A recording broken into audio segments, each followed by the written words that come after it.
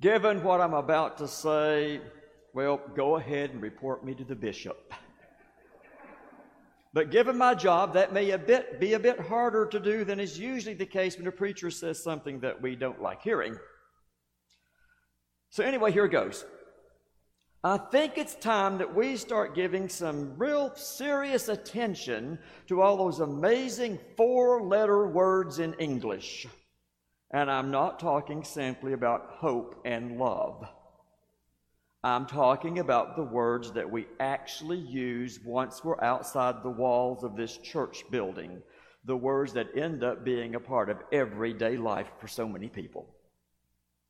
I don't need to list them for you. You've already pictured them in your mind, and you probably can't get them out of your mind right now. Common, everyday words that describe the lives that we lead. Now, here's an interesting fact. According to one source that I was listening to, 49 of the 50 most common used words in the English language belong to the very early days of English. Short, pithy, 3, 4, or 5-letter words that have stayed with us for 1,000 years. They were in use before the Normans came over to England in 1066 with their highfalutin French. They are words that simple people used in the long days of summer and the long nights of winter as they toiled and feasted and gave birth and grew old and died. What happened is that William the Conqueror went to England with his French-speaking friends, and suddenly the old language was looked down on. Only coarse, uneducated people would use words like give and take and pig and horse, and, well, all those other words that sometimes are more embarrassing.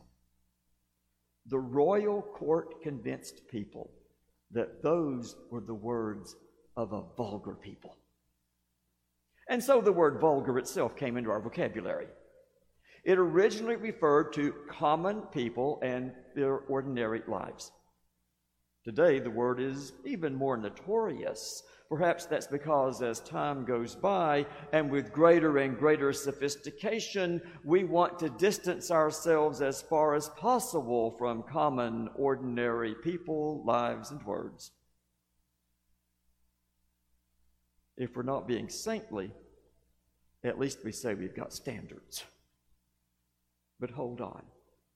That attitude of such high standards is not how saints are made. I've told you all about these four-letter words, and they're being called vulgar because the church today in the calendar commemorates Jerome, who died in 420 and who is chiefly remembered for translating the Holy Scriptures. The translation became known as the Vulgate, as some of you with Roman Catholic backgrounds might remember, because it was a translation into Latin, the vulgar tongue of the day, as distinguished from classical Greek.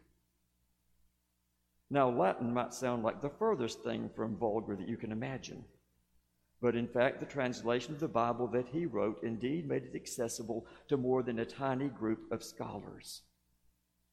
In its own way, and in his own day, it was sort of like those English Reformation translations that came 1,000 years later.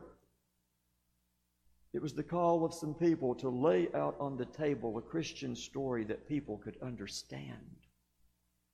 Now, if you think that the 16th century Reformation was the last time that the church was focused on how to interpret Christianity for the common person, then think again.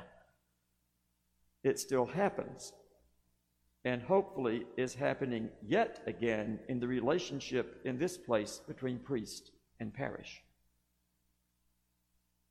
We can all sit at home and read Holy Scripture. But as you and I well know, doing so does not bring life to the body of Christ as community. As we've learned over this past year, we really do need community. We need to learn how to be in life-giving relationship with one another.